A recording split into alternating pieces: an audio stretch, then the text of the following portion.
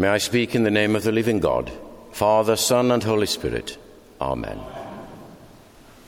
Paul's letter to the Romans says, I am convinced that neither life nor death, nor anything else in all creation, will be able to separate us from the love of God in Christ Jesus.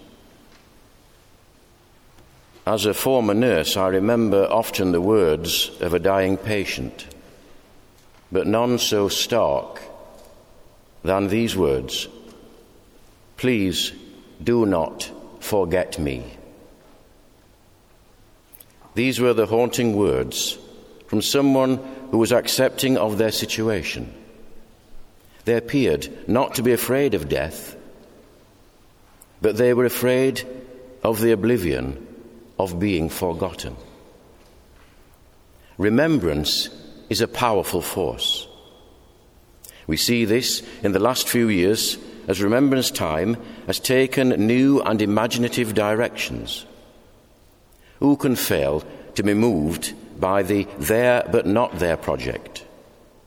And the perspex silhouettes can only be described as beautifully haunting in their effect. We see more imaginative ways of the use of the poppy around memorials and in churches, communities, towns and villages. We no longer just wear a paper poppy. There are bejeweled poppies. There are poppies you can hang onto your dog's leads. There are poppies for front of cars. Remembrance has moved in very imaginative ways, and I think all the better for it. Our own St. George's Chapel never fails to bring a sense of awe and wonder.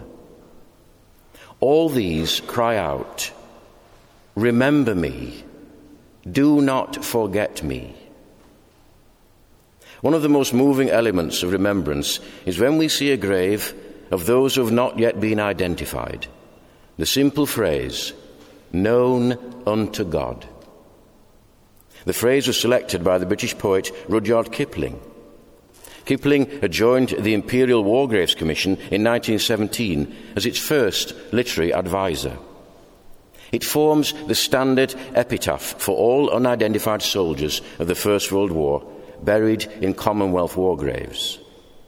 The phrase is engraved towards the bottom of the gravestone. The first line of the text on the stone is a description of the deceased, which may be little more than these words, a soldier of the Great War. The centre shows a cross, though the deceased's actual religious affiliation may be unknown. And at the top, an appropriate unit badge where this is known. This phrase appears on more than 200,000 Commonwealth gravestones around the world. The horror of war is deepened as we also remember those who have no known resting place. The phenomenon of missing in action became notable during the First World War, when, as you may say, war was mechanized, which meant in a single battle there could be an astounding number of losses. In 1916, over 300,000 Allied and German soldiers were killed in the Battle of the Somme. Over 19,000 British and Commonwealth soldiers were killed in action or died of wounds on the first day of that battle alone. It is therefore not surprising that the Thiepval Memorial to the missing of the Somme in France bears the names of over 72,000 British and Commonwealth soldiers, all of whom went missing in action during the Battle of the Somme. They were never found. They have no known grave. The Menin Gate Memorial in Belgium commemorates over 54,000 missing who are known to have been killed. The Dumont Ossuary contains 130,000 unidentified sets of French and German remains from the Battle of Verdun. This is astonishing.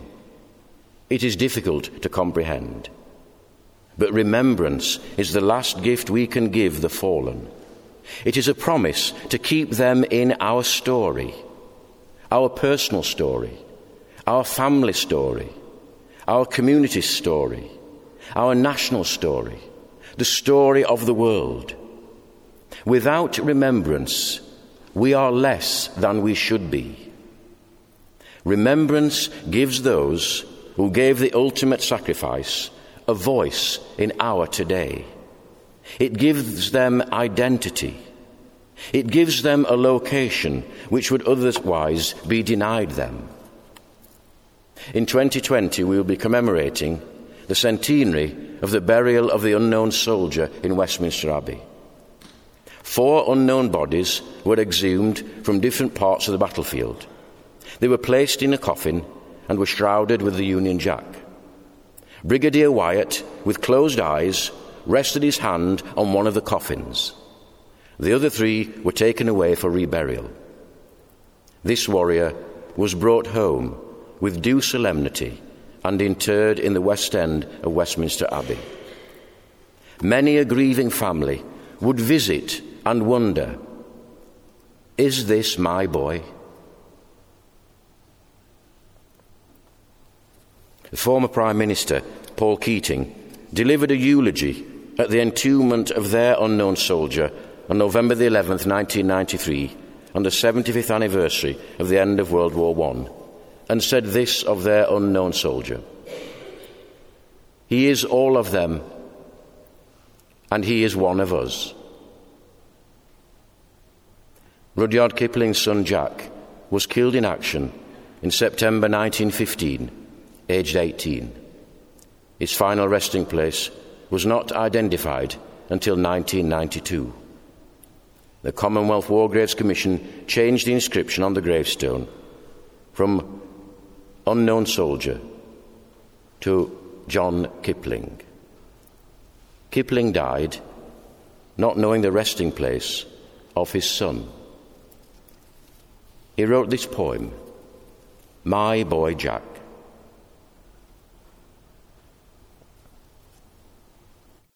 Have you news of my boy Jack? Not this tide.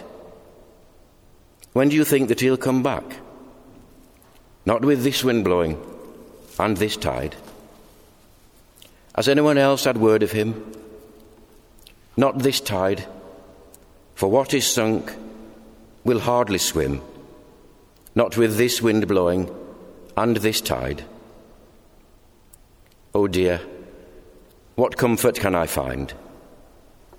None this tide, nor any tide, except he did not shame his kind, not even with that wind blowing and that tide.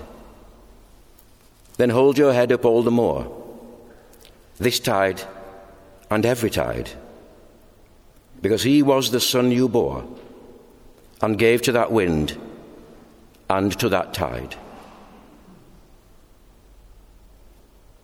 In our remembrance, we give them identity and a resting place.